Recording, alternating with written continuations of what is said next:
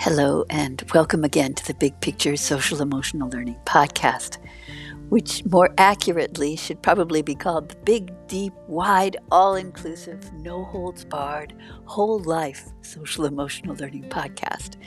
Because from my point of view, social emotional learning is so much more than reading emotions, our own or others, even though there is, of course, great value in that.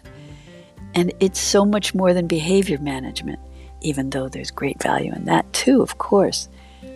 And social emotional learning is about so much more than responsible decision making. Again, so important.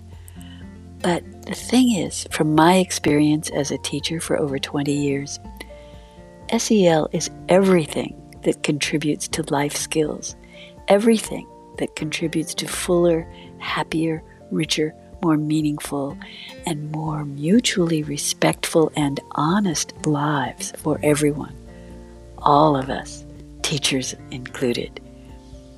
This episode, like its subject, is rich and filled with many layers of insights that might at first not seem obviously relevant to the topic of social emotional learning, but I hope you'll listen all the way through because there is a lot of love and wisdom in this conversation. And there's some valuable advice for how to deepen your students' learning experiences during and after the time that you've shared Leo and Leah, the book that's the subject of this episode. And you'll definitely want to check out this show's notes for some fun resources related to this conversation. Again, welcome to the Big Picture Social Emotional Learning Podcast. My name is Nini White, and I was so glad for the opportunity to share this rich conversation with Monika Wesolowska, the author of Leo and Leah, which was published in August of 2022 by Scholastic. Monika is also an editor, a speaker, and a teacher. Thank you again for being here.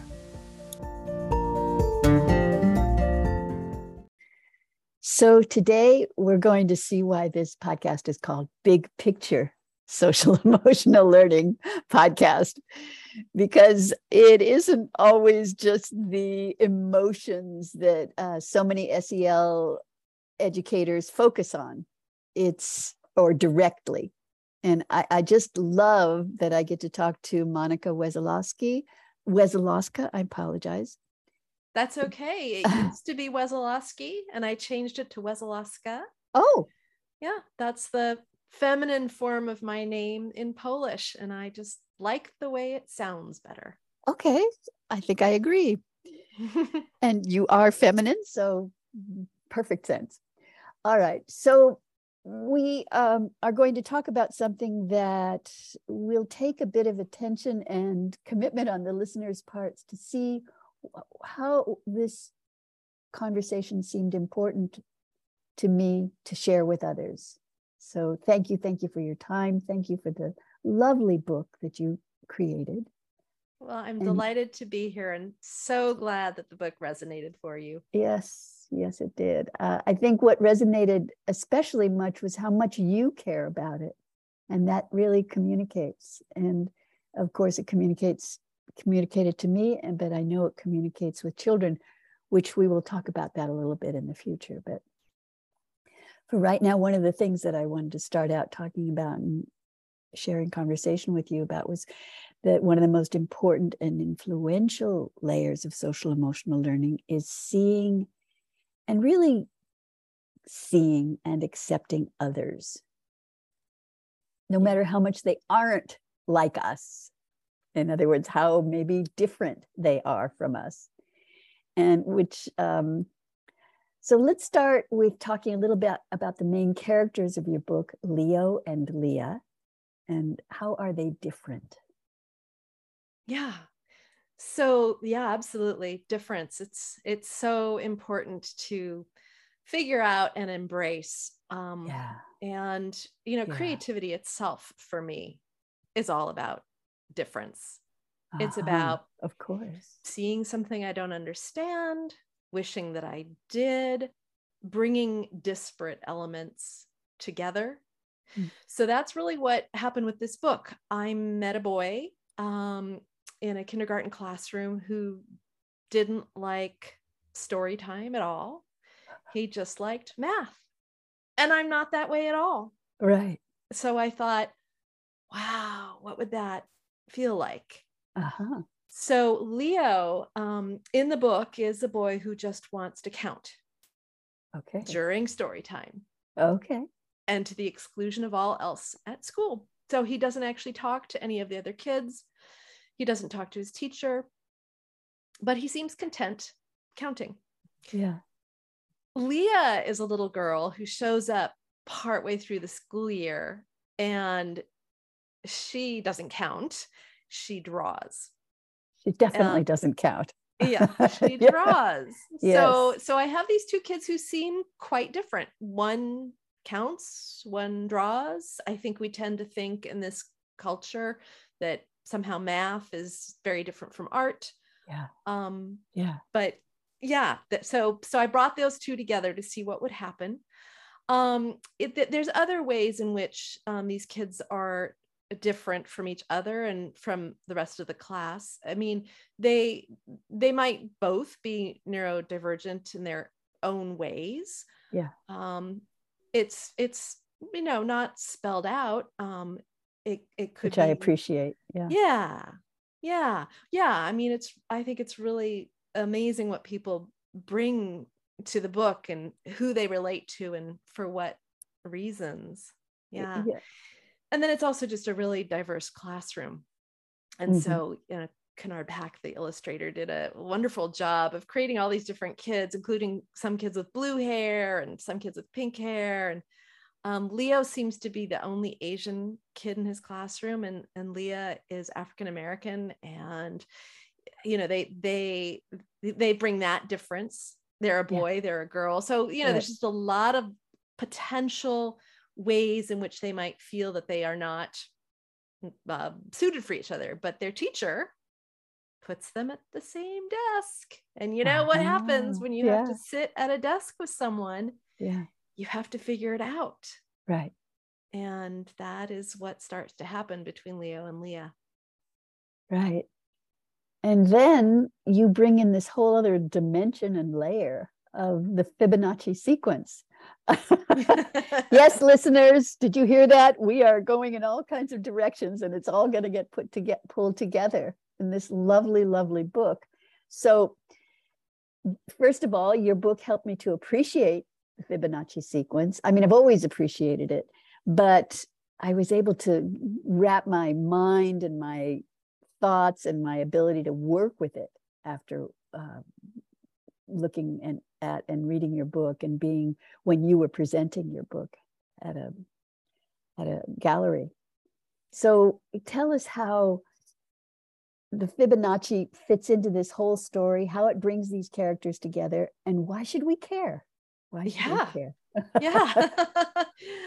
So, as I said, I met this boy who didn't like story time. He just liked math. Mm-hmm. So I thought, well, I wonder if I could write a story that he might like. And my idea was that I could write a story where the words on the page actually follow a math pattern. Now, I'm not a math person. And I was one of those little girls way back in second grade who started to feel like maybe math wasn't for me. I'd get really upset, especially around things like negative numbers. I just didn't understand why they were invented. They felt really artificial to me. And so there I was thinking, oh my goodness, I want to write a book that's based on a math pattern, and I don't know a lot about math. But I started to research and think about it, and I learned about the Fibonacci sequence. And this seemed like a really perfect pattern to use for this book. So for people who don't know what that is, because if you've never heard of it, it just sounds like a really kind of fancy, intimidating word, perhaps. The Fibonacci sequence is actually quite simple in terms of kids' ability to approach the math of it, because it's always just the adding of two numbers, starting with 0 and 1. So 0 and 1 is 1. then 1 and 1 is 2. Mm-hmm. And 2 and 1 is 3. So it's very small at first, but pretty soon it gets big fast. 5, 8, 13, 21, 34, 55, and it goes on forever. Mm-hmm. So, I mean, it's nice that the math is simple and that meant I could follow the words. But even more exciting, and I'm sure this is why you had heard about the Fibonacci sequence, is that it has been found to be connected to nature. Mm-hmm. So a lot of flowers have a Fibonacci number of petals. Mm-hmm. The spiraling arrangement of leaves, of leaves on plant stems follows a ratio of Fibonacci numbers.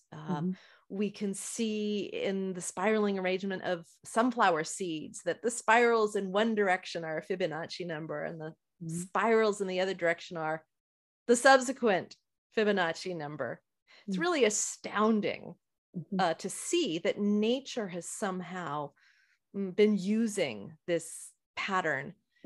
Perhaps, and people don't fully understand it, but perhaps this gives room for things to grow, to get enough sunlight or water or air, or whatever it is. So I thought, oh my goodness, what a wonderful metaphor for a boy who's growing and trying to figure out his place amongst other people. So that's how I came to the Fibonacci sequence, as a kind of a template, but also a metaphor. So it has both a very practical application.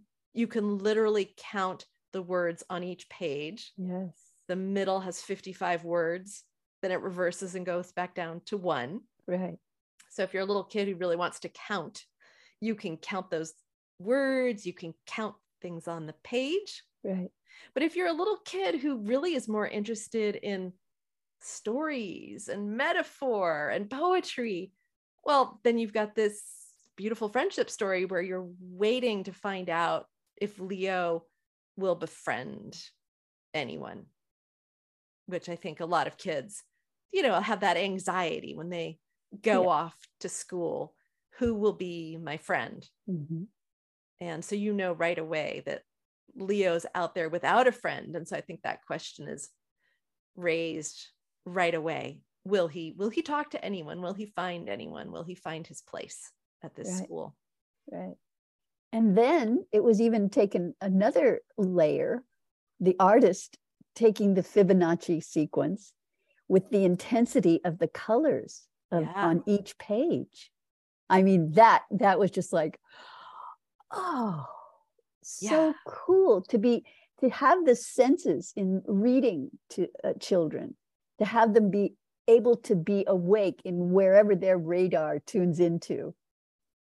Plus that friendship, the way that it develops, where you wouldn't automatically, well, they both like trains, or they both like to paint, or no, they're so different. And yet there's this unifying principles that go through it that feels so relevant, and I use that word feel because feeling is very important when you're really trying to understand how friendships work. Yeah, this is definitely a kind of tactile experience, I think. When I received the book and got to hold it in my hands for the first time and opened it up and saw the brilliant yellow of so pretty, just amazing. Yeah. So the way that picture books work, Scholastic bought the text. Yeah. They said, we're excited about this story of friendship and math and neurodivergence and all the other juicy things that are happening in it. Yes. And now we're going to figure out an illustrator who might bring it to life. And so I had I had some say in it, and I saw Kennard Pack's work and I thought, oh my God, he's amazing. This will be wonderful. But then I just had to wait. Wait. In fact, it took 5 years for the book to come out. Ouch. Yeah, that's an exercise in patience. Wow. Yeah, it's 13 years actually since I first got the idea. Wow. So those are both Fibonacci numbers. So I have to look at that. Comfort myself that way. Oh, that's great. But so, yeah, I got the book and I was really curious to know how he would kind of bring the Fibonacci sequence to life. Yes. And one of my fears going into it would be that it would be too pedantic or obvious. But in fact, it's quite the opposite. It's very subtle. And what he's done is that he thought to himself, there are numbers that are assigned to the colors we use on computers so that we can keep track of them. Yeah. What would happen if I used colors that had Fibonacci numbers? Right. That's the hex code numbers. Right. And combine them according to the sequence. And so he came up with some really extraordinary colors and combinations: yellows, minty greens, turquoise, magenta, and over more time, intense and less intense as you go through the sequence. Yeah, that's right. So he wanted really to create a really calm space for readers in this book. So the book starts with kind of muted, soft colors. It begins the first day of school. Leo's kind of not interacting. There's a lot of beige, a lot of white space. And as we go on, it gets a little more cluttered. There's a schoolyard scene that's got black asphalt. And but Leah arrives partway through the school year and she's drawing with these beautiful, vibrant colors that start creeping into the text. And well, there's just an explosively wonderful moment towards the end of the book where the two kids connect. Yes. Through really, the connection is that math and art are both based on patterns. Yes. And not only that. Yes. So is life. Exactly. Yeah. Oh no, this wasn't some crazy goofy idea I had. No, I think it felt very important to me to highlight that fact and make it relevant and show the relevance of it, which your book does. So yes. Yeah. So I think it's a much larger story, really. Yes. They find their connection to each other, but to the universe. Yes. Like a plant that says, I'm here. Yes. I have room to grow. Yes. And when I first came up with the book, I had more conflict between Leo and the school administration. Or with adults, I would say. I had him have his parents were struggling, his teacher was struggling, the principal, the PE coach, all these people came into play. But I pared it down because I realized that I wanted to tell a story where actually the story is one of Leo kind of embracing who he is, just continuing to be himself. And ultimately, it's very beautiful because the teacher supports him in that. So it's really modeling a classroom where a child, because he's given room to be himself. Yes. Because she says, yeah, you can count, just don't do it so loudly that we can't hear the story. He blossoms. Yeah. And also the way he's allowed to take some space from all the chaos of the kids sometimes too, and that he calls that need for himself and communicates that and gives that to him, is able to have that for himself. Yeah, that's a really big moment in the book when he actually is able to identify that he's getting overwhelmed. Yes. That the numbers aren't soothing him because there's too much to count. There's balls bouncing, children cheering, hands clapping, and he's been carefully counting through his school days, and suddenly it's too much. Yeah. And he says, I'm going to go get some peace. Yeah. And that was a big back and forth between me and the illustrator as well, because I have kids in the Berkeley schools. they lived on they had an environmental playground. It was actually one of the first in the country. It was established in the 70s. Used to have a creek running through it. That's been totally paved over. It's a Berkeley public school, but there was a garden, of course.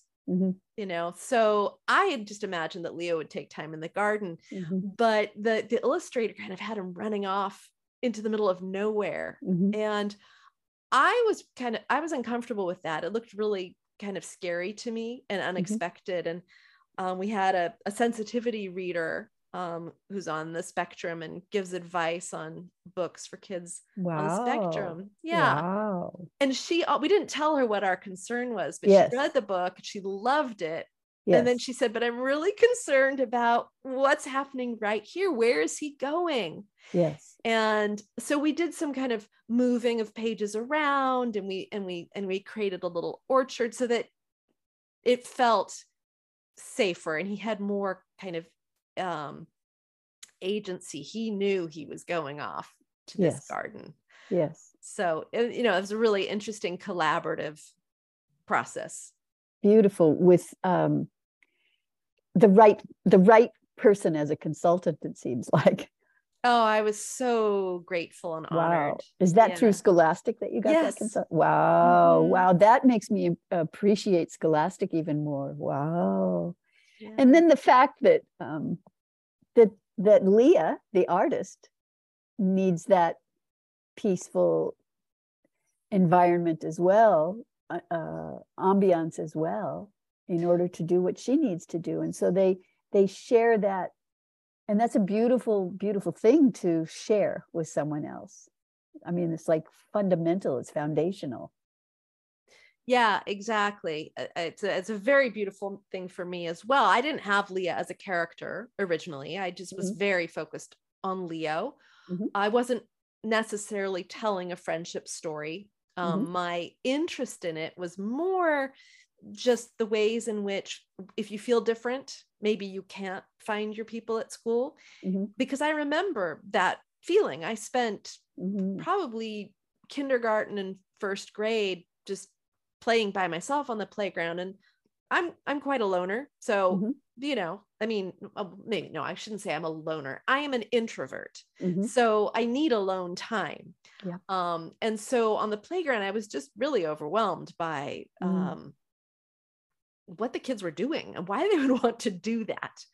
So I just went into my make-believe world. I had a little spot on the playground where I would sit and tear little leaves into fancy salads for, I don't know, fairies or something, And so I was interested in that story of how a kid could just be content doing their own thing. But I did eventually collect friends who wanted to make salads with me in the corner of the playground. And so I was trying really hard to write this book and to give it a satisfying emotional shape. And then one day Leah just showed up partway through the school year. And I thought, oh, this could be interesting if, even though they have different activities, they find commonality in their desire to do their own thing. And, parallel play together. So indeed, Leah, you can find her on the playground kind of going off very self-possessedly with her drawing notebook. She knows she's not going to hang around on that playground. But it takes Leo, half a school year to realize he can follow her to the garden, and that there he discovers that her drawings are full of the numbers that he's been, and patterns. Yeah. And I love that. And that's what I mean about this book being so alive on the subtle and feeling levels of just subtle feelings, way beyond the senses, but just from the heart. That's what I really, really responded to. So, yeah. And you actually have had experiences. We're not just talking theory. You've gone into classrooms and you read this even Zoom to students. And I was so happy to hear that the little kids, young kids who we think just need to do rah, rah, rah, picked up on this, picked up on the tenderness of it and the subtlety and the word choices. So give us some stories about that, please. Yeah, that's an amazing experience for a writer finally to be able to go into a classroom or an auditorium, really, with like the first big reading I gave was like 100 kids all, sitting crisscross applesauce on the floor. Wow. And what age? What age? Yeah, they were kindergarten to second grade. Whoa. Yeah. Wow. So I started it because I was just bringing this one book. I started it with information about the Fibonacci sequence, and that was fun and interactive. And I got to talk about how thousands of years ago, Indian poets were writing with the Fibonacci sequence before it was even called the Fibonacci sequence. And, the kids got to do some addition and things like that. But then I finally get to the moment where I get to read the book. And yeah, it's incredible to have all these little bodies stilled and their eyes just focused. And one of the things I had talked about was, of course, that the words on each page were increasing and then decreasing. And so I could see that for some of them, that was really, they were, you could see them, one, they were literally counting. Yeah. But for others, there's some silent spreads in the middle where you don't know where Leo's going, and they're so engrossed. The thing that just moved me the most, though, was when I got to the end. And in fact, this has happened in every place that I've given a reading. When I get to the final word, there's kind of this gasp. And I think it's because of a couple of things. One is that there is something really satisfying about patterns. Humans love patterns. We look for patterns. Yeah. So even if you'd forgotten that it was following a pattern, you feel it on a deep level when the book returns to one word, because it's so unusual for a book to end with one word.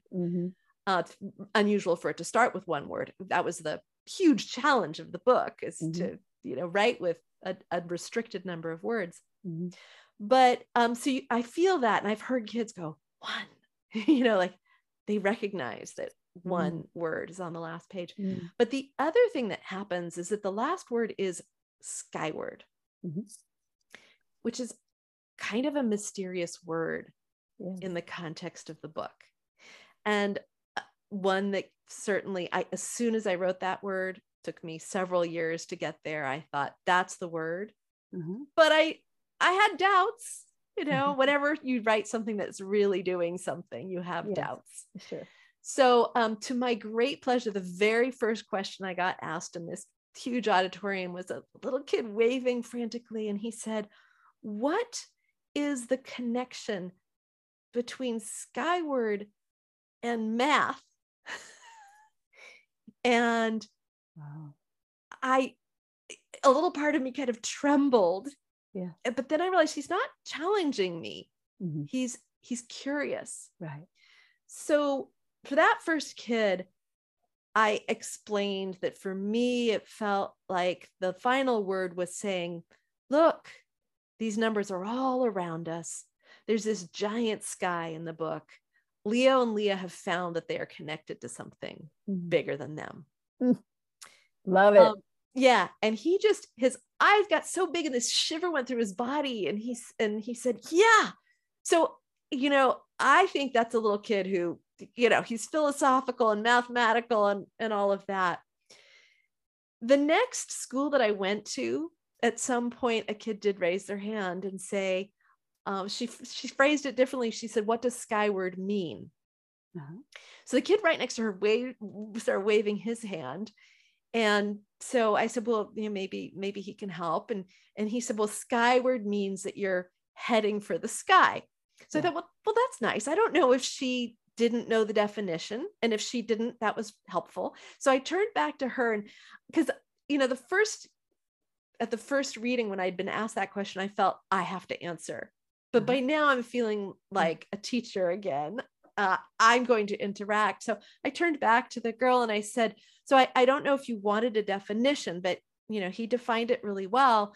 But what do you think it means in the book? Yes. And she said, oh, I think it means that numbers keep getting bigger and bigger. And I love that people have different answers. Yes. Like that's Yes. another fantastic answer. And Yes. for those kids who just love that numbers get bigger and bigger, yeah, you know, for the kids who walk around talking about billions and, Yeah. you know, Google plexes, and, you know, there's Yeah. always those Yeah. kids in kindergarten classrooms who want to talk the biggest numbers possible. That's what the book does. It says, yeah, you can keep on Right. going forever. Right. So, and, you know, I've had adults who've written to me and said, oh, this is about the paradox of existence, or I'll take it all. Yes. Well, it's all true with your book. That's what I love about it. It doesn't force us into one, and I'm big for that. I'm big on, you know, show me something wonderful to look at, but do not tell me what I need to think about it. You know, give me some information, but yeah. Absolutely. Yeah. And so I know I did have one reviewer who kind of suggested that it would have been better if it had been more instructive about the Fibonacci sequence, and that, you know, if you really wanted to learn about the Fibonacci sequence, you should go elsewhere. And, you know, and of course that hurt at first, but then I thought, well, actually, I'm not trying pedantically to teach you about the Fibonacci sequence. Right. If you want to know more about it, I have information on the back, in the back. Yeah. But I wanted to do this other subtle thing, which has to do with feeling. Yeah. And I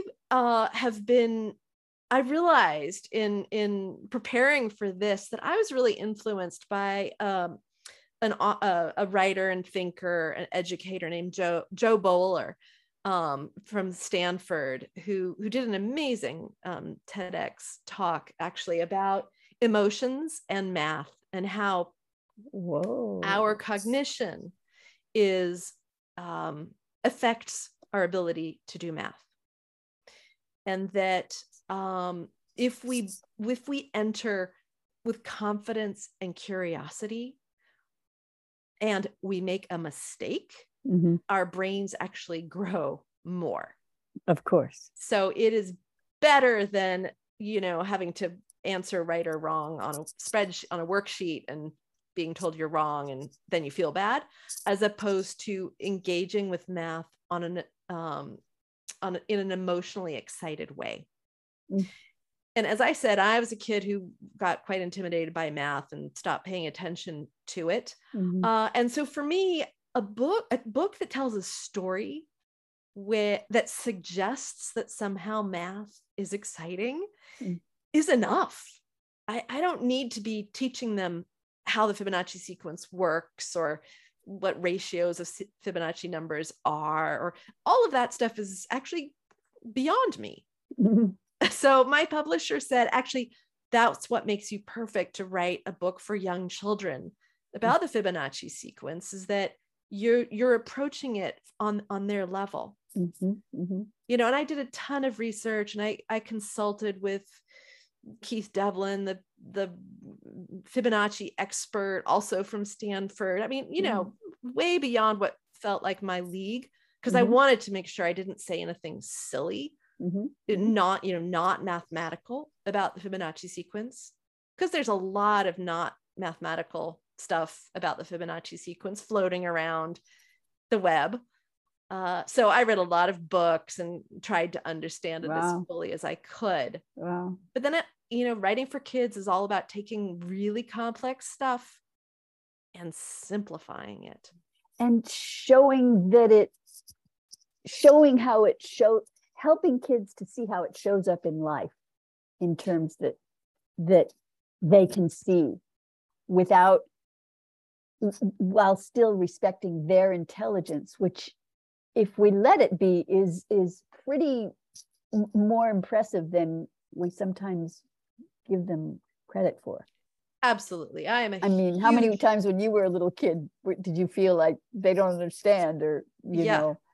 Yeah. Yeah, I am a huge believer in respecting children's intelligence. So am I. Yeah. And I think that's what your book does. Yeah. And that's why your book is worth, I mean, it's worth, I've gone through it at least 4 times now. And every time it's just like, whoa, I didn't see that the first time, you know. And that's one of the things that I love about it. But I still feel that the reason that I wanted to share this with the listeners is because on a deep and quiet level, it is also about a friendship that was able to happen based on these patterns that are kind of described or defined by the Fibonacci sequence. And this is all very subtle stuff. So I don't know who's going to work at this, but you know, it's not that hard of work. It just takes reading it a few times and probably experiencing it with kids to have it unfold for all of us.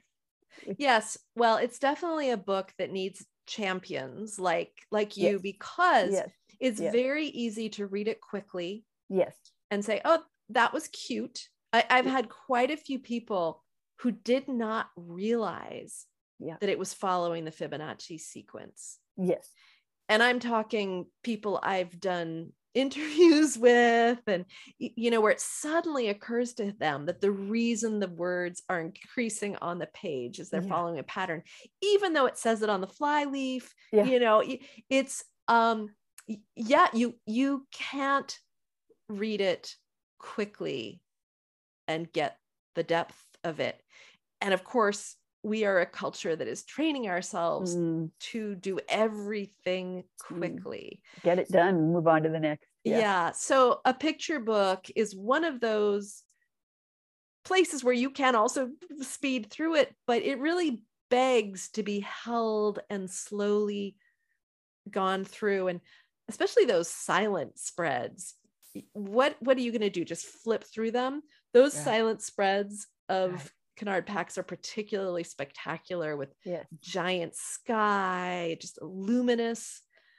And so I think sitting and reading and rereading, which we have to do with all great art, is to approach it over and over. So I say that realizing I just said great art, and I don't necessarily want to say, I'm not trying to boast here. I'm just saying perhaps one needs to read it multiple times and share reading it multiple times. Oh, that's And then what I think also I really wanted to encourage anyone who wants to find this book and see what it inspires for them is the fact that I think it would, as you have shown, be a platform for beautiful conversations with children that would be way beyond the norm. And when we can do that for children, and we can find the jewels in this book, every time we go through it, we'll see new jewels, then we can have new topics of conversation from this one book that are just deeper and wider and just go in that pattern even. I mean, I can really geek out on this book, Monica. Yeah, I was just looking at it again before this conversation because I know that we had talked about all the patterns I haven't yet seen in it.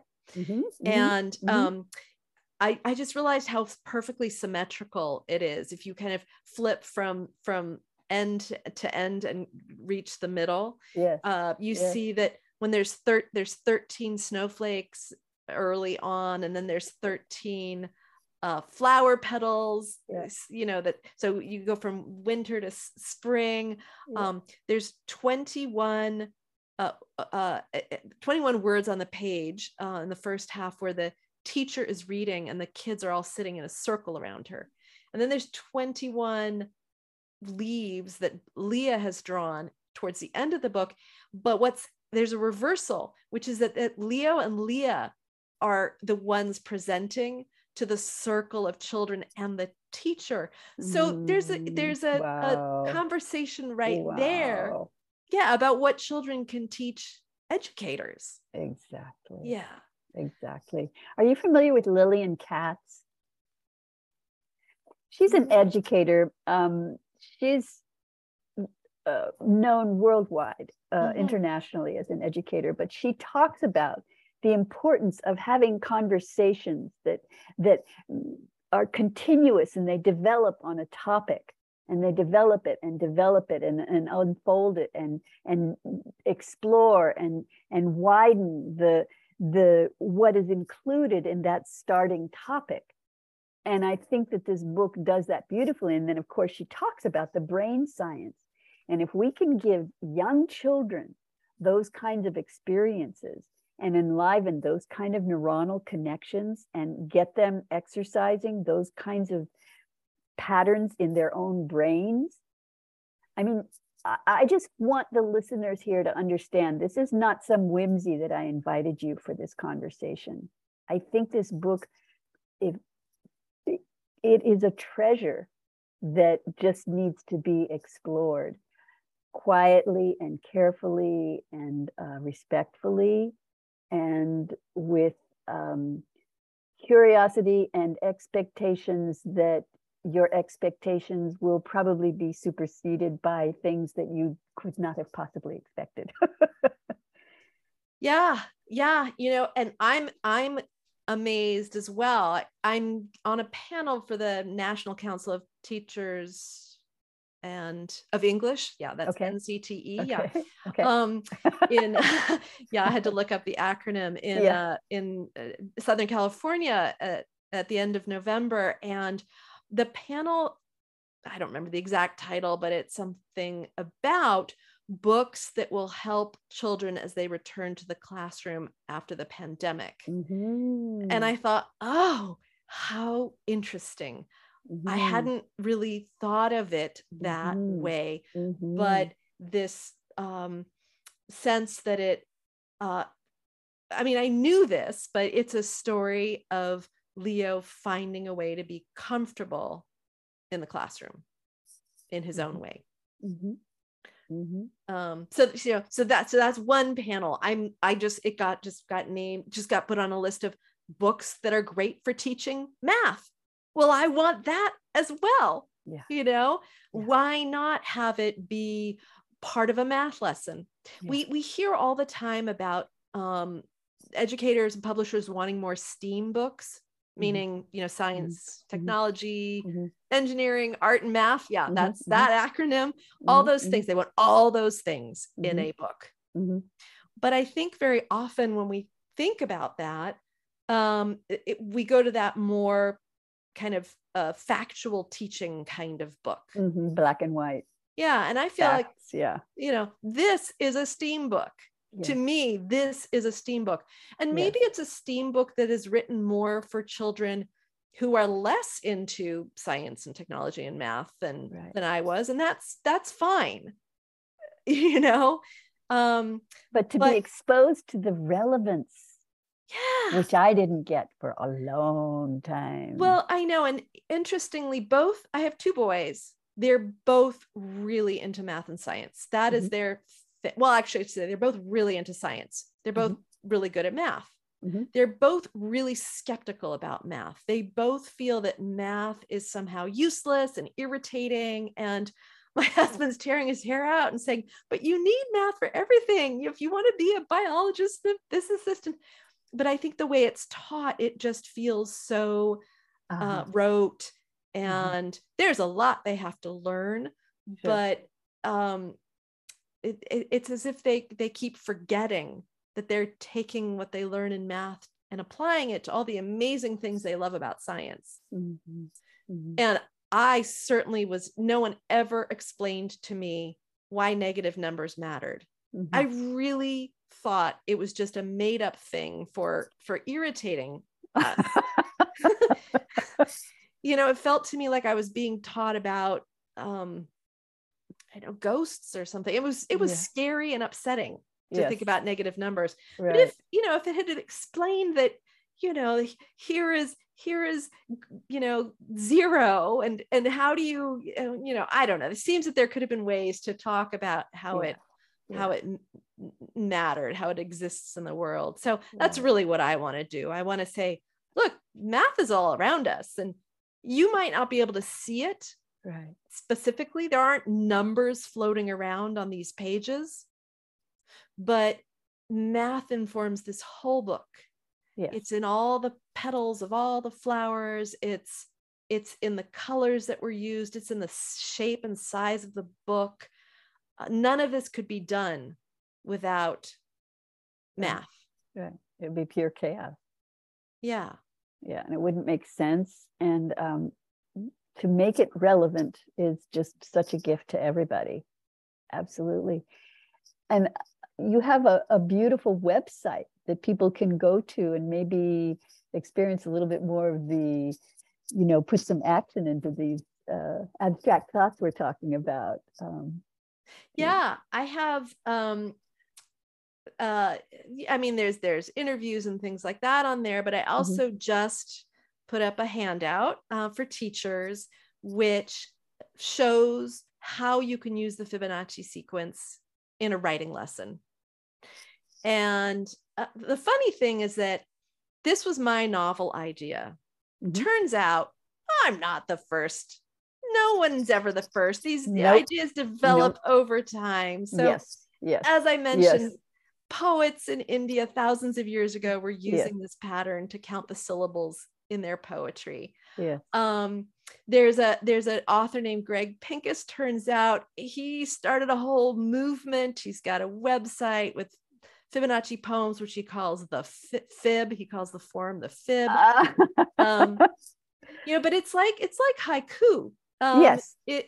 Although it doesn't have that same long history as a form, but on my website you can find a handout where I explain that you can use the Fibonacci sequence as a form, and that there's many ways to use it as a form. So for a child who doesn't really want to think up their own form, hey, here's a template. But for the kid who does want to think up their own form, I suggest that you can use the Fibonacci sequence however you want. So, I have templates where you count syllables, one syllable, 2, 3, 5, or go up to 5 and go back down to 1. But you can also count words. Counting syllables is a great thing for kids to do, but counting words is also, there's much more freedom in that. And, thinking that way, just with Fibonacci numbers, there's so much creativity in certain kinds of restriction. Yes. And nature will attest to that, right? Yeah. Nature, what's more creative than nature? And nature has these restrictions, the shape of galaxies. That's the sunflower seeds, and still there's all the variety in the sunflower, in the galaxy. And yet it has that order and that intelligence and that, structure. Yeah. Right. So for me, it was a huge restriction to write a book where I had to count words on every page. And it forced me to be super creative. So that's what I'm offering to kids is, hey, what happens if you have to count every word? What are the, greatest, juiciest words you could use to say something that matters in this small form? I also think restriction can be relieving, where you feel that it's not that you can do anything. In fact, you're sometimes when choices are limited, it's relaxing because you think, well, these are my choices. So it's like rules in a game. Yeah. Or a friendship. There are rules in friendship. That's right. You don't be unkind and you don't be rude and you do be careful with the other person's feelings, and you do honor someone's need to be quiet or alone. And I do want to bring it back to social emotional learning, because that's what this podcast is about. Is there any way that you could bring it back to SEL, social emotional learning? Yeah, I think so much of life is learning to move back and forth between rules and freedom. And so, yes, children need to learn or be exposed to what social expectations are, but not feel squelched as if they can't challenge or interact or modify or be themselves. Yeah, how do you be yourself? Right. And I mean, I talk to my students, I teach creative writing to adults. I talk to them all about this as well, that I'm giving you rules. I always put rules in quotes, I'm letting you know that there are ways to write that have worked for other people. And I want you to know that your imagination is yours and amazing and boundless. And so it's a dance of going back and forth between trying to fit and letting yourself be as big as possible. Yeah. That's a lifetime game. It is. Yep. Yes, it is. Yeah, absolutely. Yeah. So, okay, wonderful. Just very profound. I hope listeners can really appreciate and tune into what you've brought and created and brought to us.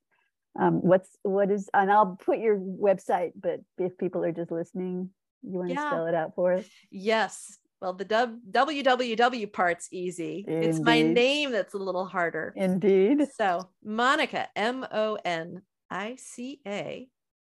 Wesolowska, WESOLOWSKA.com. Really good. And it's a beautiful, simple, clear, very clear and informative website. And teachers can just go and get a couple of those resources. Absolutely. Yeah. Those are just downloadable.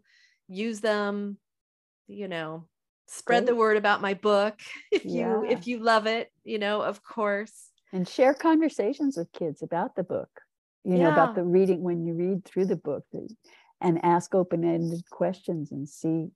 And I'm sure that if teachers or parents read this book with their kid like this week, and then in a week again read it and asked different questions, there'd be a whole other conversations that would come from it. Yeah, and that could go on.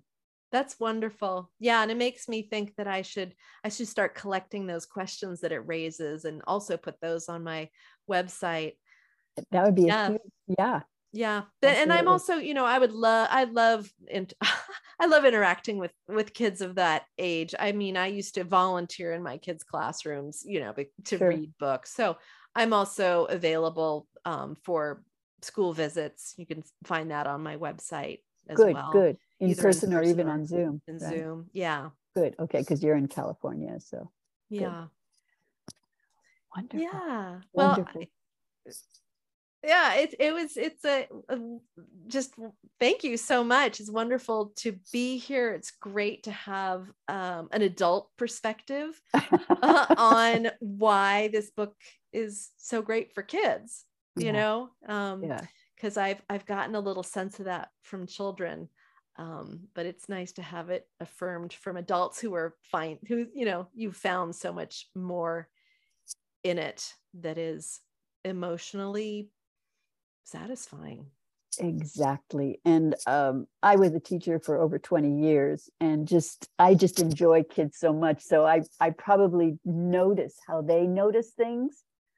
So probably I just kind of brought that into the conversation quite a bit, because the freshness there is something that we all benefit from not quite forgetting, because that used to be us too. So yeah, that's right. We don't have to lose that. That's right. Yeah. Wonderful. Thank you. Is there anything else you want to share, or? I do have another book coming out. Okay. So will be coming in February. It's called Albert in the Air, about a boy who floats into the air at birth, and his mother supports him. Wow. Yeah. So despite the fact that people in town have never encountered something like this, he just keeps on floating higher and higher. And I'm pretty excited to get out there. And it's a similar conversation without math. Very cool. Maybe we'll have another conversation here on the podcast then. That would be wonderful. Thank you. Thank you, Monica. Yeah, thank you, Nini. Yeah. And I will put your website up on the show's notes and anything else that you want me to put up there. Okay. Yeah, that sounds good. Good. All right. Right. Thank you. All right. Bye. Bye. Bye.